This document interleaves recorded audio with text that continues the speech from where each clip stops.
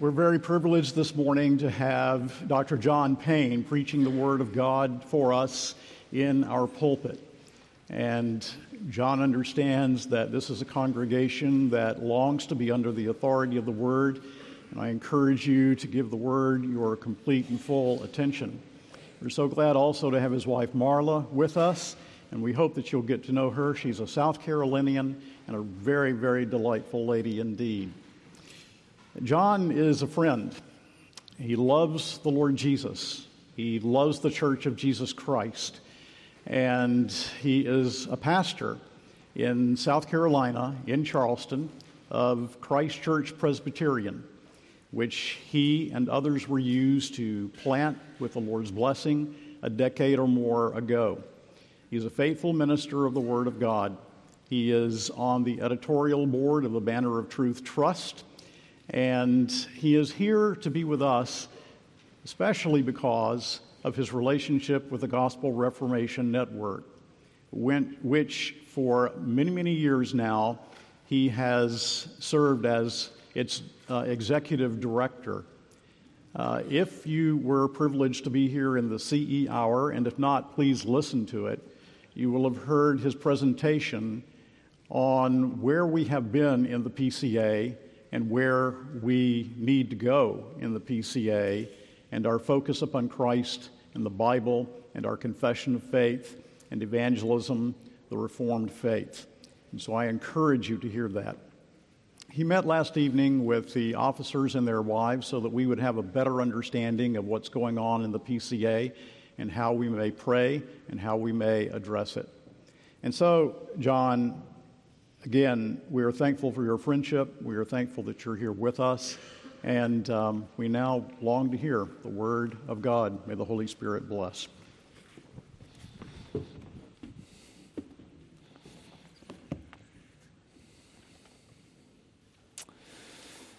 Beloved people of God, please turn with me in your Bibles to Romans chapter 3.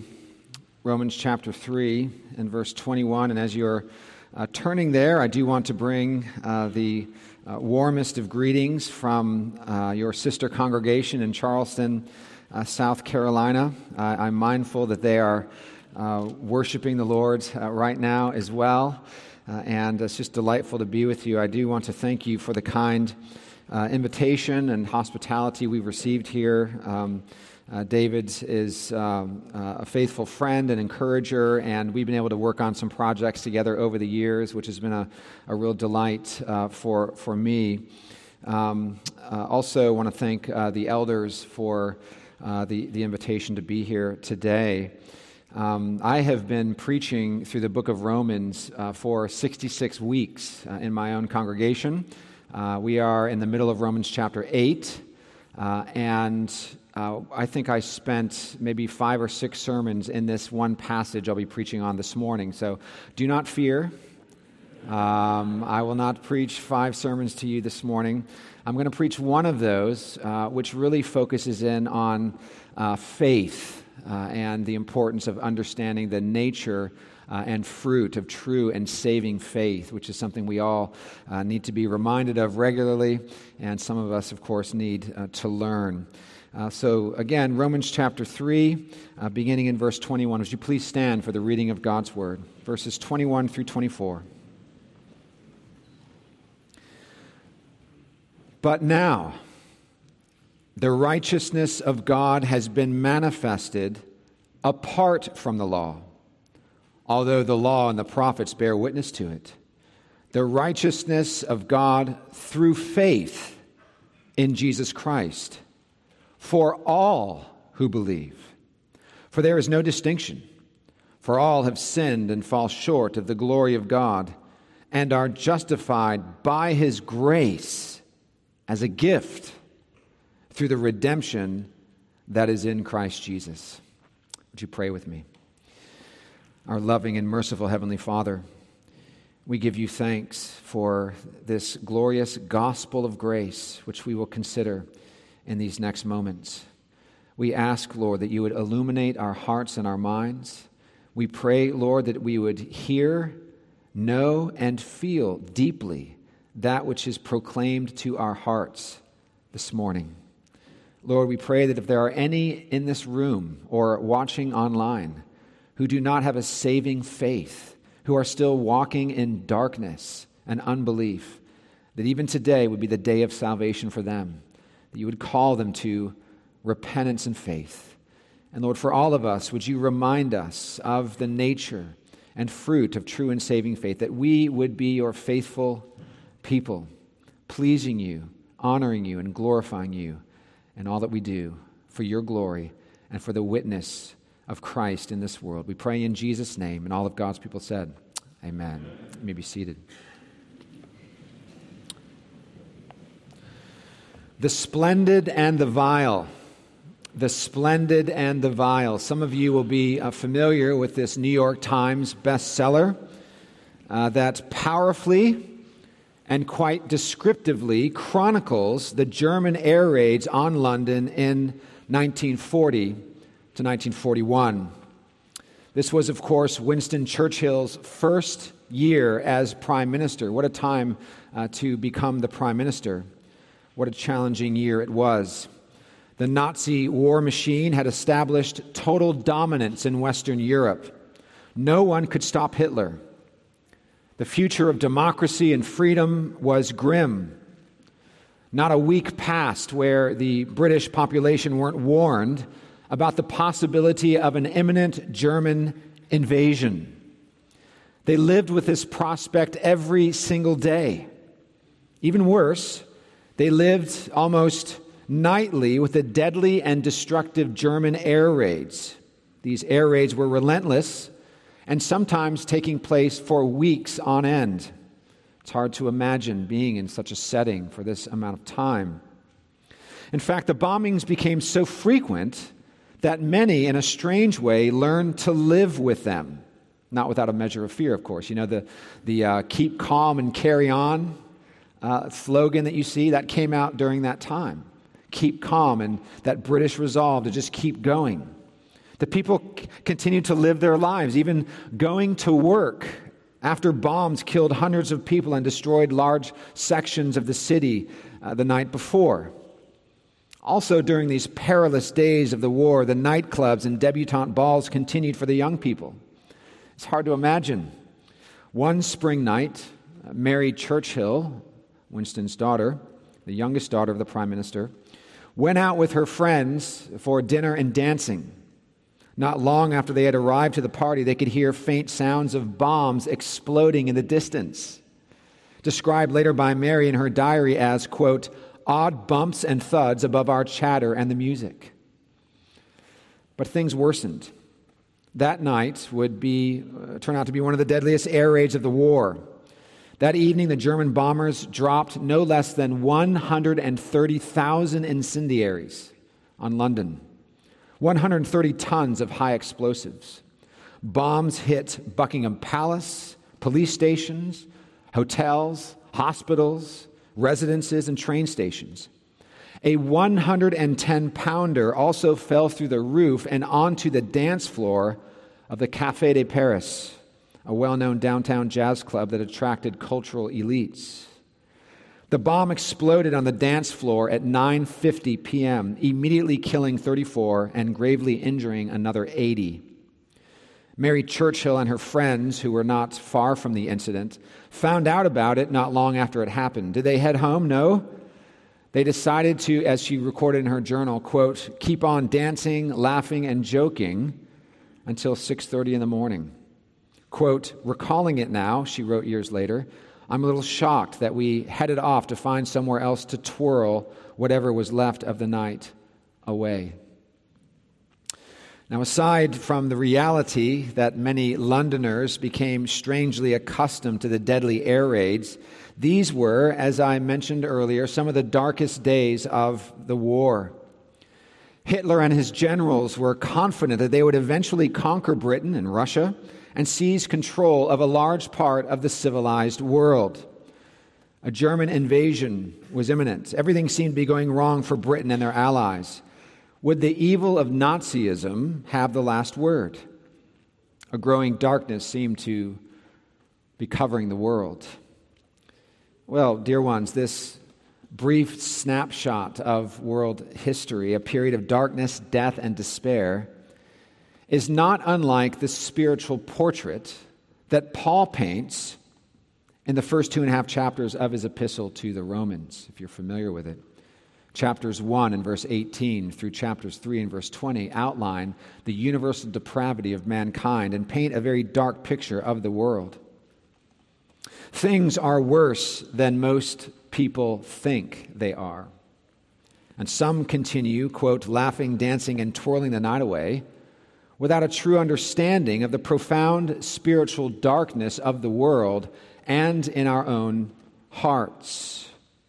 Satan has wreaked havoc everywhere. All of mankind is born naturally depraved. The apostle, Paul, inspired by the Holy Spirit, does not candy coat or water down or sanitize or euphemize the state of mankind or God's holy response to it. Indeed, he makes clear that God does not respond to humanity's sin with a shrug of the shoulders. No, he explains the storm clouds of God's wrath are not just forming, but they're already here. If you have your Bibles, look with me at chapter 1 and verse 18. Paul writes there that the wrath of God is being revealed from heaven against all ungodliness and unrighteousness of men who by their unrighteousness are suppressing the truth. It's not only that God's righteousness is being revealed against all of this ungodliness, it's that the people that are being ungodly, because they're made in the image of God and they know that these things are wrong, they suppress the truth in unrighteousness. They suppress the truth by binging on Netflix. They suppress the truth through binging on social media. They suppress the truth by putting out of their minds the reality of the guilt that they possess before a holy God. And God's holy wrath isn't just coming, it's already here. Why? Well, because of these great exchanges that take place, which Paul outlines in Romans 1. Beginning in verse 22, look there with me. Claiming to be wise, they, that is humanity, became fools and exchanged the glory of the immortal God for images resembling mortal man and birds and animals and creeping things. This is literally what mankind has done. If you've done any traveling at all into Asia, Africa, even parts of the Western world, people will worship creeping things and strange statues and declare them to be gods, exchanging the glory of the true God for these things. Look at verse 25. Another exchange takes place. They exchanged the truth about God for a lie and worshiped and served the creature rather than the Creator, who is blessed forever. Amen. Another exchange, the truth of God for a lie. And then in verse 28 and following, there's another exchange that takes place, which often takes place when you have a wholesale abandonment of God in a culture. You have the exchanging of natural sexual relations and marriage. It says there in verse 28, and they did not see fit to acknowledge God, so God gave them up to a debased mind to do what ought not to be done. They were filled with all manner of unrighteousness, evil, covetousness, malice. They are full of envy, murder, strife, maliciousness. They are gossips, slanderers, haters of God, insolent, haughty, boastful, inventors of evil, disobedient to parents, foolish, faithless, heartless, ruthless. Though they know God's righteous decree that those who practice such things deserve to die, they not only do them, but give approval to those who practice them. Does that not describe our culture? Of course, just prior to this, he talks about that exchanging of natural relations between men and women for unnatural. Dear ones, this not only describes humanity in first century Rome, but all of humanity since the fall of mankind into sin. It perfectly describes mankind in our own day, does it not? And Paul makes it clear to his fellow countrymen, the Jews, that this is not just a Gentile problem. This is not just a them problem. They too are without excuse in their sin and unbelief before God. Indeed, he writes in chapter 2 and verse 8 that for those Jews who are self-seeking and do not obey the truth but obey unrighteousness, there will be wrath and fury. This is Paul's word to the early church. It's Paul's word to us. All people, both Jews and Greeks, are under sin and under God's wrath and curse in our natural selves. We fall short of God's glory. No one is righteous, Paul teaches us. No one is righteous. No, not one. All have broken God's law. And in chapter 3, verse 19, the whole world is accountable to God. Our mouths are closed. No more excuses. No more justifications. God is holy. He is just. He is righteous. We are sinful. There is this broken relationship with God. We no longer have that perfect fellowship and communion with God as we once did in the garden paradise before the fall. So what hope is there for us? Someone might ask. How can we, sinners, be rescued from Satan's bondage and from the curse of sin and from the reality of sin in our lives? If God is holy and we are sinners justly deserving his eternal wrath and punishment in hell, what hope is there for us? What hope is there for you and for me? Well, Paul announces this sure and certain hope in what many have described as the greatest paragraph ever written. The greatest paragraph ever written. You may have thought, oh, that essay I wrote back in English class in 9th grade, it was pretty good. Nothing compares to the paragraph that we are about to see and consider in Romans 3. But now, Romans 3:21. Though all of these things are true about humanity, that we are held accountable to this holy God, though God's righteousness has been revealed against unrighteousness, but now the righteousness of God has been manifested apart from the law. Although the law and the prophets bear witness to it, the righteousness of God through faith in Jesus Christ for all who believe. The wrath of God has been revealed, we have seen in Romans 1, but also there is a righteousness that's been revealed, not a righteousness to crush us and to judge us, which is what Luther thought it meant prior to having a true understanding of it, but a righteousness that comes from God in Christ and received by faith and is a gift to save us, to save you, dear one. You cannot, and I cannot, generate a righteousness that is acceptable to God, that meets his standard, but Christ has. He has met the standard of God's law through his perfect life of righteousness, and he gives that righteousness to you in the gospel. And we receive it by faith. All is not lost. Amen? All is not lost. Satan has not won. How do we know this? Because God has manifested or revealed a saving righteousness apart from the law. A righteousness that perfectly fulfills the requirements of God's law, a righteousness that gives us a right standing with God, a righteousness that when received by faith in Christ justifies us before God's throne and restores us to fellowship with him and guarantees us everlasting life. And it's because you are in union with Christ by grace through faith that you can never be separated from him.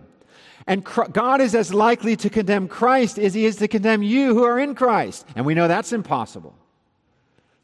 What a joy. We have all sinned and fallen short of the glory of God. The image of God that was stamped upon us in original righteousness, an image that was designed to reflect God's glory and goodness, was shattered at the fall. But Christ, the second Adam, and God's glory, the perfect image of God's glory and goodness, he came to us and he fulfilled all righteousness on our behalf. He perfectly reflected the glory and goodness of God in our stead and then gave himself as a perfect righteous substitute on Calvary. This is the message of Romans. This is the message of the entire Bible.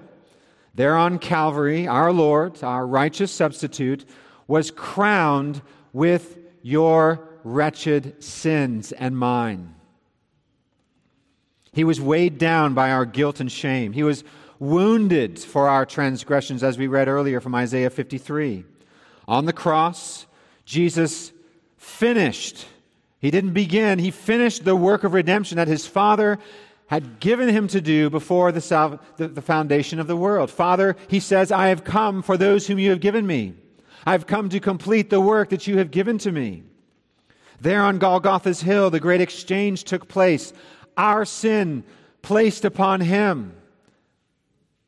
His righteousness given to us. God's wrath poured out upon him as he pays the debt of our sin, so that God would be both just and justifier of the one who has faith in Jesus. Now, it surely was good news on May 8th, 1945, when victory was declared over Europe by the Allied forces. The people were celebrating in the streets in America and Great Britain and elsewhere. But that good news, if you think about that moment of news of the defeat of the Nazis, what a moment it must have been. But it does not compare. It pales in comparison to the good news that Satan and sin and hell and death have been forever vanquished in Christ Jesus. Forever. For all who have their faith in him. Now, that last part is vital, because salvation is by grace alone, but it's also by faith alone, in Christ alone. There is no salvation apart from true and saving faith. It's important that we understand this point this morning. It's key to understanding Romans. It's key to understanding the Christian life, understanding faith. And that, please get this, that faith is a condition of salvation. Faith is a condition of salvation. And that's the first point I want to make this morning, the condition of saving faith. The Greek word pistis, or faith, occurs about 140 times in the New Testament, and no less than 40 times in the book of Romans. It's mostly used to refer to trust or confidence in God, or specifically trust and confidence in Jesus Christ. And as you've already heard from this pulpit countless times, it's not by one's own merits or good works that we are justified before God. It's not by our moral strivings. It's by grace through faith. That is, faith in Christ, in his blood and righteousness. It's by grace through faith that we are saved. This is the condition of salvation. But you might be wondering, does that then nullify grace? If faith is a condition, and we must exercise faith in Christ, doesn't it follow that faith is a good work that we must perform in order to be saved? Well, it's a question that's been asked throughout the centuries. Well, the answer to this question is an emphatic no. An emphatic no, 1,000 times no. Faith is a condition, but it's not in itself a good work that we perform to merit God's grace. Why? Because it's a gift.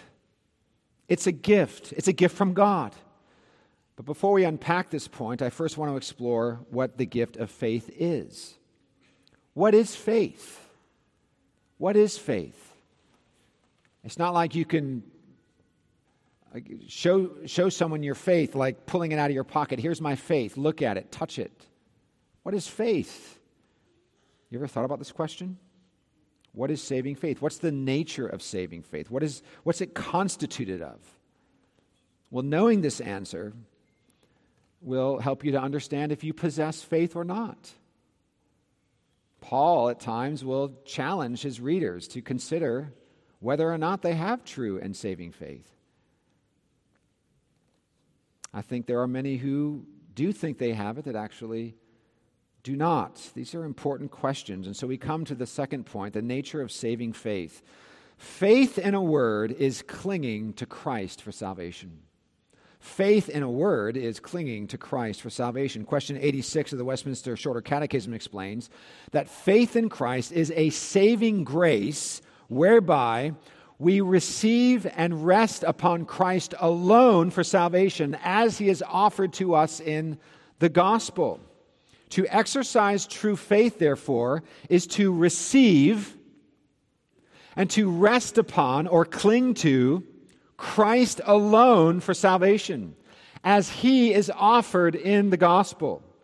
We are not saved by faith in ourselves, as Oprah Winfrey, the high priestess of modern secularism, New Age philosophy would teach us.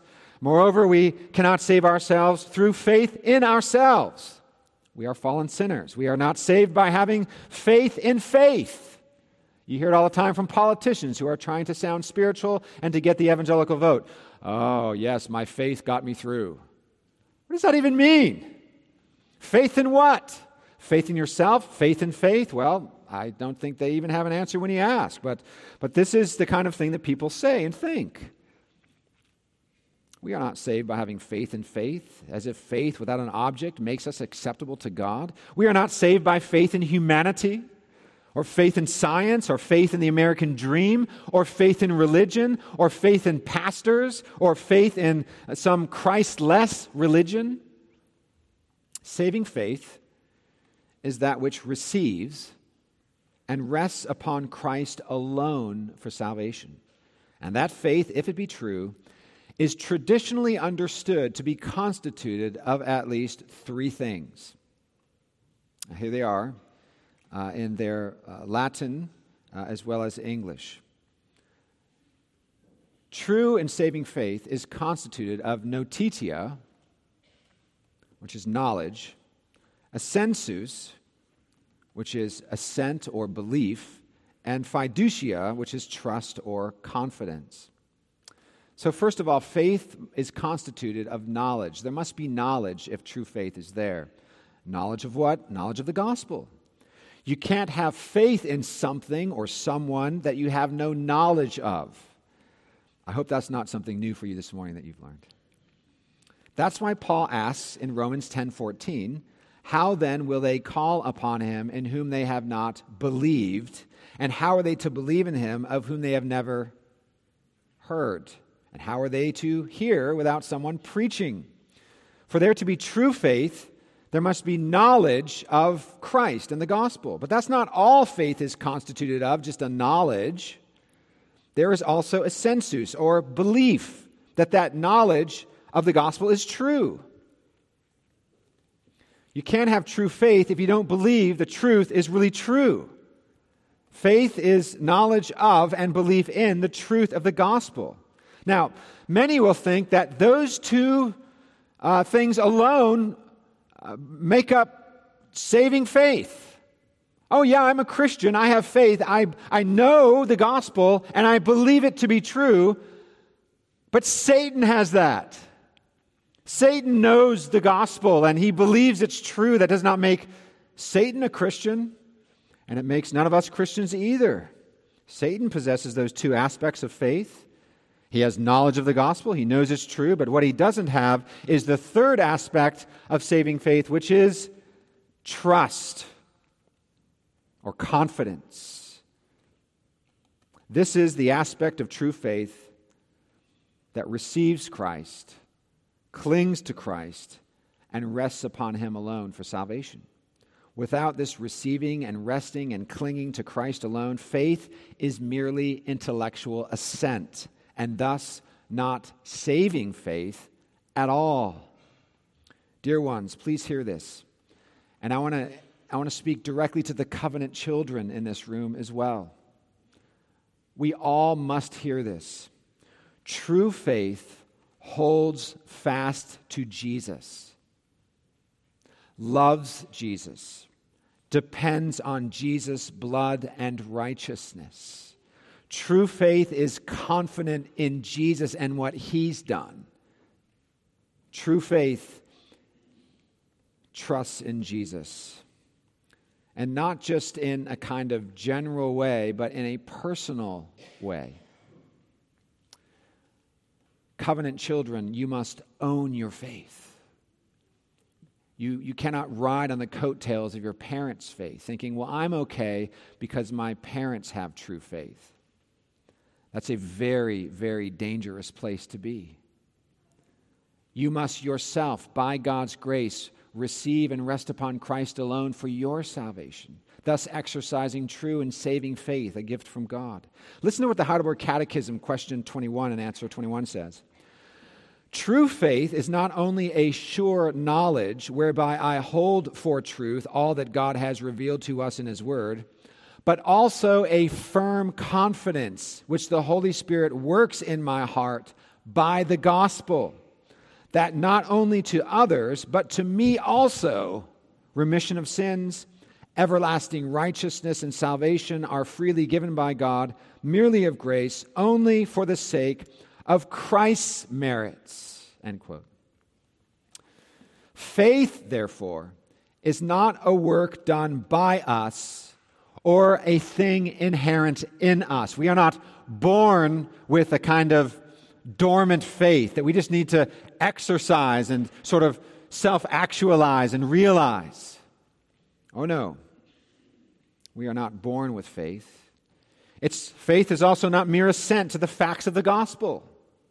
Faith is a gift of God given to us, created by the Holy Spirit in us, that we would by grace receive and rest upon Christ alone and receive all of His benefits.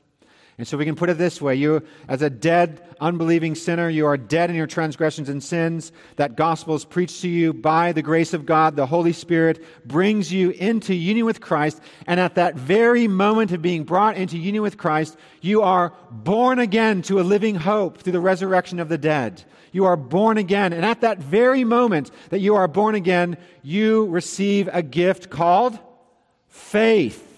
And with that faith, you receive all the benefits that are yours in Christ. Justification, adoption, sanctification, and the surety of your glorification. So sure that Romans speaks of it as if it's already happened, that you are glorified. This leads us to the third heading, the gift of saving faith. Faith, again, is a condition of our salvation. We must have saving faith in order to be saved. It's by faith that we cling to Christ. But here's the good news.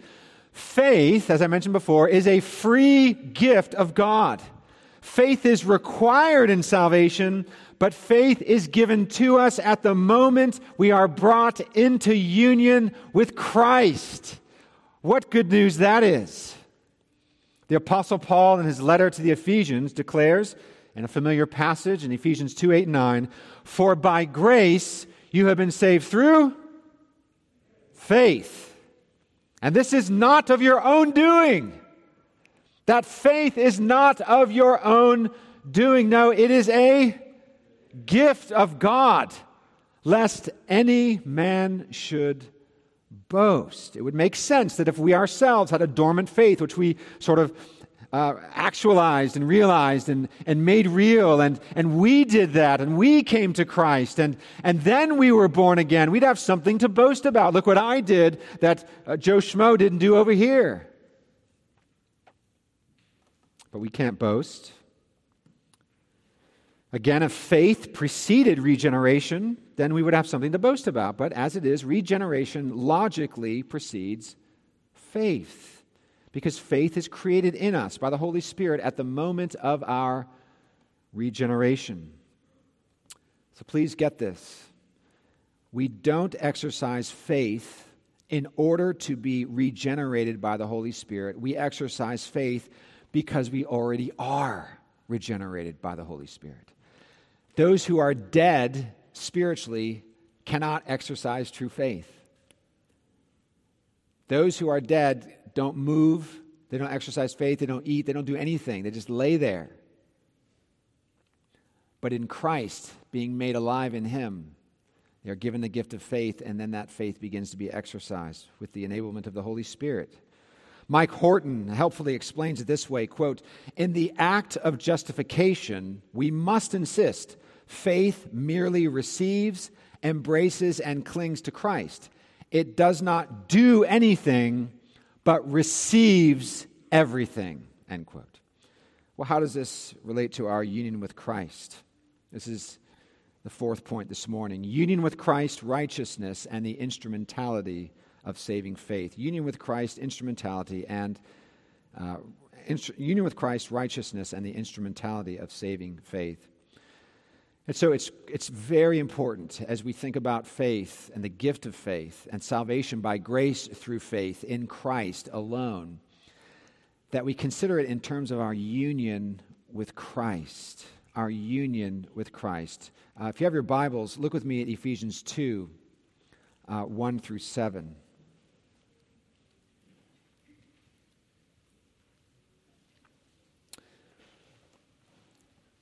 Paul is describing to his Ephesian audience that he's writing to at the church of Ephesus who they were. He's discipling them. He's teaching them who they used to be and who they are now.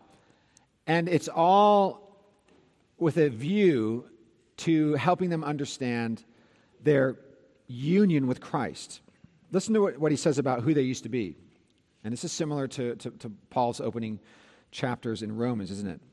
"And you were dead in the trespasses and sins in which you once walked, following the course of this world, following the prince of the power of the air, the spirit that is now at work in the sons of disobedience, among whom we all once lived in the passions of our flesh, carrying out the desires of the body and the mind, and were by nature children of wrath like the rest of mankind." It's an echoing of the universal depravity of man that we see ushered forth in the opening chapters of Romans. This is who you were. You were dead in your trespasses and sins. You are enslaved to the world, the flesh, and the devil, and you are by nature children of wrath. You are under the wrath of God. This is who you were.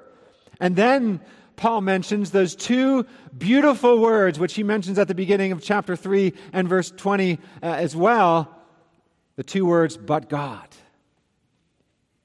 But God, being rich in mercy, because of the great love with which He loved us, even when we were dead, in case you forgot about that from 3 verses earlier, even when we were dead in our trespasses, made us alive together with Christ.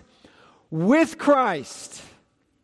He made us alive together with Christ. He made us alive.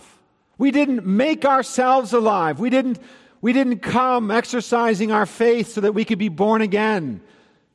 Regeneration precedes faith because we cannot exercise true and saving faith unless we are regenerated. He made us alive together with Christ. By grace you have been saved. And He has raised us up with Him and seated us with Him in the heavenly places in Christ Jesus, so that in the coming ages He might show the immeasurable riches of His grace in kindness toward us in Christ Jesus. And then he goes on with those familiar verses we just read, that you are saved by grace through faith. And faith is a gift of God, lest any man should boast. What does this all mean? It means that united to Christ, our living head, we receive the saving benefits of our redemption. And all of it we receive through faith. It's through the instrumentality of faith that we exercise by the enablement of the indwelling Holy Spirit to cling to Christ and to know that in Christ we are indeed justified. That in Christ we are indeed adopted into His family. We cry out, Abba, Father, not because we deserve it or because we were born into some royalty, but because we are united to Christ. We are co-heirs with Christ. And even now, united to Him, we are mystically seated with Him in the heavenly places because we are united to Him. And what that's telling you, dear believer, is that whatever you're going through, whatever challenges and temptations you are going through, you are in Christ, nothing can separate you from his love. And he's as likely to be cast out of heaven as you are, because he never will be, because you are in him. He is the Son of God, who was vindicated by his Father at the resurrection as the one who has conquered sin, death, and hell. It's through faith that we receive Christ and rest in him and receive all of his benefits. It's through faith constituted of the knowledge of the gospel, belief that the gospel is true, and confidence and trust in the gospel, in Christ, or more specifically in the Christ of the gospel, clinging to him alone for salvation by grace through faith. This is faith. This is what we possess as Christian believers. Perhaps you're here this morning and you're thinking, Pastor, I don't think I have that. I don't think I have that. I think I may have some knowledge of the gospel that I've gained throughout the years, and maybe even I believe some of the parts of the gospel, and at times I have some kind of fading and fleeting comfort from knowing these things are true, but never have I had a confidence and a trust and a receiving and resting upon of the gospel of Jesus Christ through faith. I don't believe I've really had that. So what's the answer for me? Well, the answer is believe the gospel. Turn from your sin. Turn from your suppressing of the truth and unrighteousness. Turn from the sinful patterns that have developed in your life. Turn from your idolatry to serve the living and the true God by believing in the Lord Jesus Christ, who perfectly obeyed God's law on your behalf, who fulfilled the standard of God's righteousness for you, and then as a perfect lawkeeper laid his life down on Calvary, bearing every single one of your sins and paying for those sins. The debt is paid. God's wrath was unleashed upon his Son. He crushed him because of his love for you and his commitment to save a people for his own glory. Believe on the Lord Jesus Christ and you shall be saved. You shall be forgiven. You shall receive mercy. You may ask, well, Pastor, what about me? I feel like my faith is so small. I feel like I do have true and saving faith, but it feels like it's a flicker. I feel like a bruised reed that's about to break. Well, here's the good news. God will not allow you to be snuffed out. He will not allow the bruised reed to be broken. He will sustain you. He will preserve you. Continue to look to him by grace through faith. Take your eyes off of the challenging circumstances of your life and place them on Christ, who is the author and perfecter of your what? Faith, and who for the joy set before him endured the cross. Don't allow the distractions and worries and temptations and anxieties of this world to cause you to be overwhelmed and to forget about Christ, who lives and reigns on high and who represents you and who's praying for you and who's given his Holy Spirit to you and he's given to you the church. Take advantage of all of these wonderful blessings and benefits he's given you, all that you need for life and godliness. Don't despair. Don't be discouraged. Keep going. Endure. Don't give in to the lies of the evil one. Continue onward. God will not snuff you out. He will protect you. Rejoice in that. And here's good news this morning. The weakest faith next to the strongest faith are both true faith, and they both cling to the same Savior. We are not saved by how strong our faith is. We are saved by the Savior in whom our faith is. What joy, what comfort that brings to us. Don't be discouraged, dear believer. And for those who think that they have strong and robust faith, that nothing can conquer them, I will pray for you. Because there's a real problem with that position as well. Not that there aren't seasons where we feel close to the Lord and our personal disciplines are going well and we're regular in our church attendance. Sure, there are those times in our lives, and we rejoice in that, but beware lest you fall to think that somehow you have risen above the ordinary challenges of life. Take heed. Be on the alert. Put on the armor of God. These are exhortations that all Christians receive, that we would not take the Christian life lightly and all the challenges that will come in the future. Someone might be asking, if salvation is by grace alone, through faith alone, in Christ alone, then where do good works come in? After all, James says, faith without works is what? Is dead. Well, it's important to understand it in this way. We are saved by grace alone, through faith alone, in Christ alone. But here's the thing, as Luther once said, faith is never alone. We're saved by grace alone, through faith alone, in Christ alone, but faith is never alone. Faith is always accompanied by works. The good works are the evidence or fruit of true saving faith. Works are not the essence of saving faith, but they are the certain fruit of saving faith. Again, faith without works is dead. Again, Mike Horton explains it helpfully. Quote, "The faith that justifies is immediately active in love, honoring God, and serving neighbor.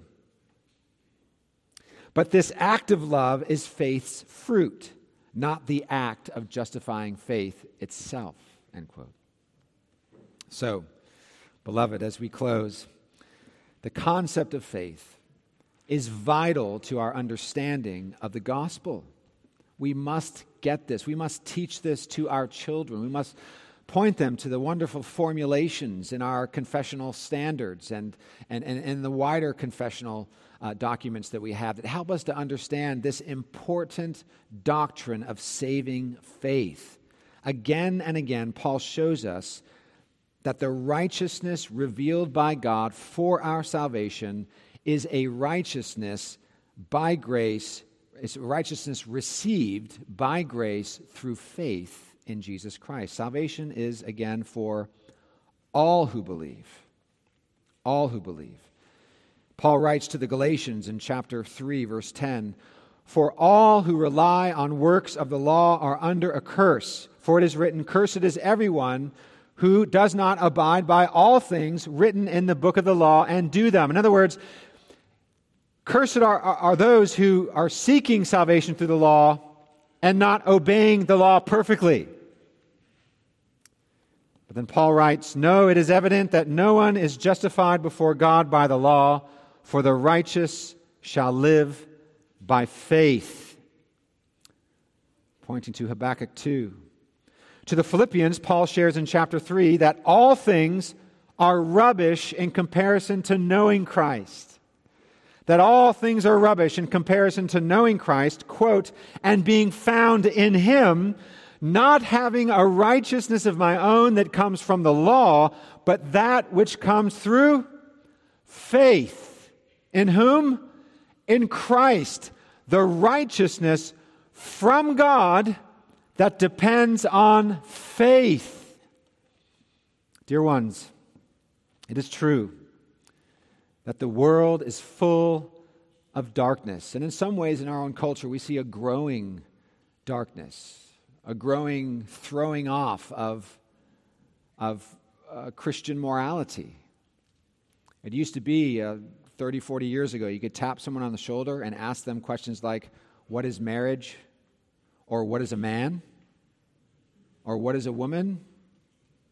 And you'd get a pretty straightforward answer from those who are committed to church life and those who aren't. But nowadays, there's massive chaos and confusion, and darkness is growing.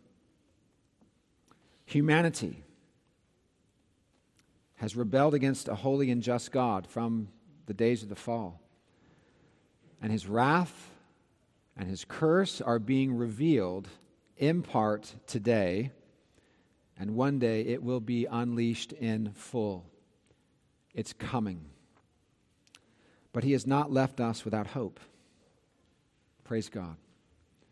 He sent His Son to this dark and sinful and broken world He sent his Son, who is the light of the world, to save us from what our sins deserve by giving himself for us. It's through faith that we receive him. Rest upon him and cling to him and live for him. We live by faith and the promises of God and not by sight. And if you are clinging to him this morning, it's all of grace. And you can be sure that he will never let you go. Dear ones, may this good news fill your soul, fuel your gratitude, and motivate your obedience and mission to be his faithful witnesses in this world. Let us pray. Our Father, we thank you for this brief time in your word this morning. Oh, how rich is the book of Romans. We thank you, Lord, for the gospel promises that are found there. And we do pray, O God, that we would indeed, by your grace, exercise saving faith in your Son. We pray that we would rest in him, that we would receive him, that we would cling to him, and that we would live for his glory through faith, enabled by your Spirit, and all for your glory. Help us be your faithful witnesses in this dark world. Help us to love one another in the church and to love our lost friends and neighbors, seeking to give them the bread of life that we have received. We pray this in Jesus' name. Amen.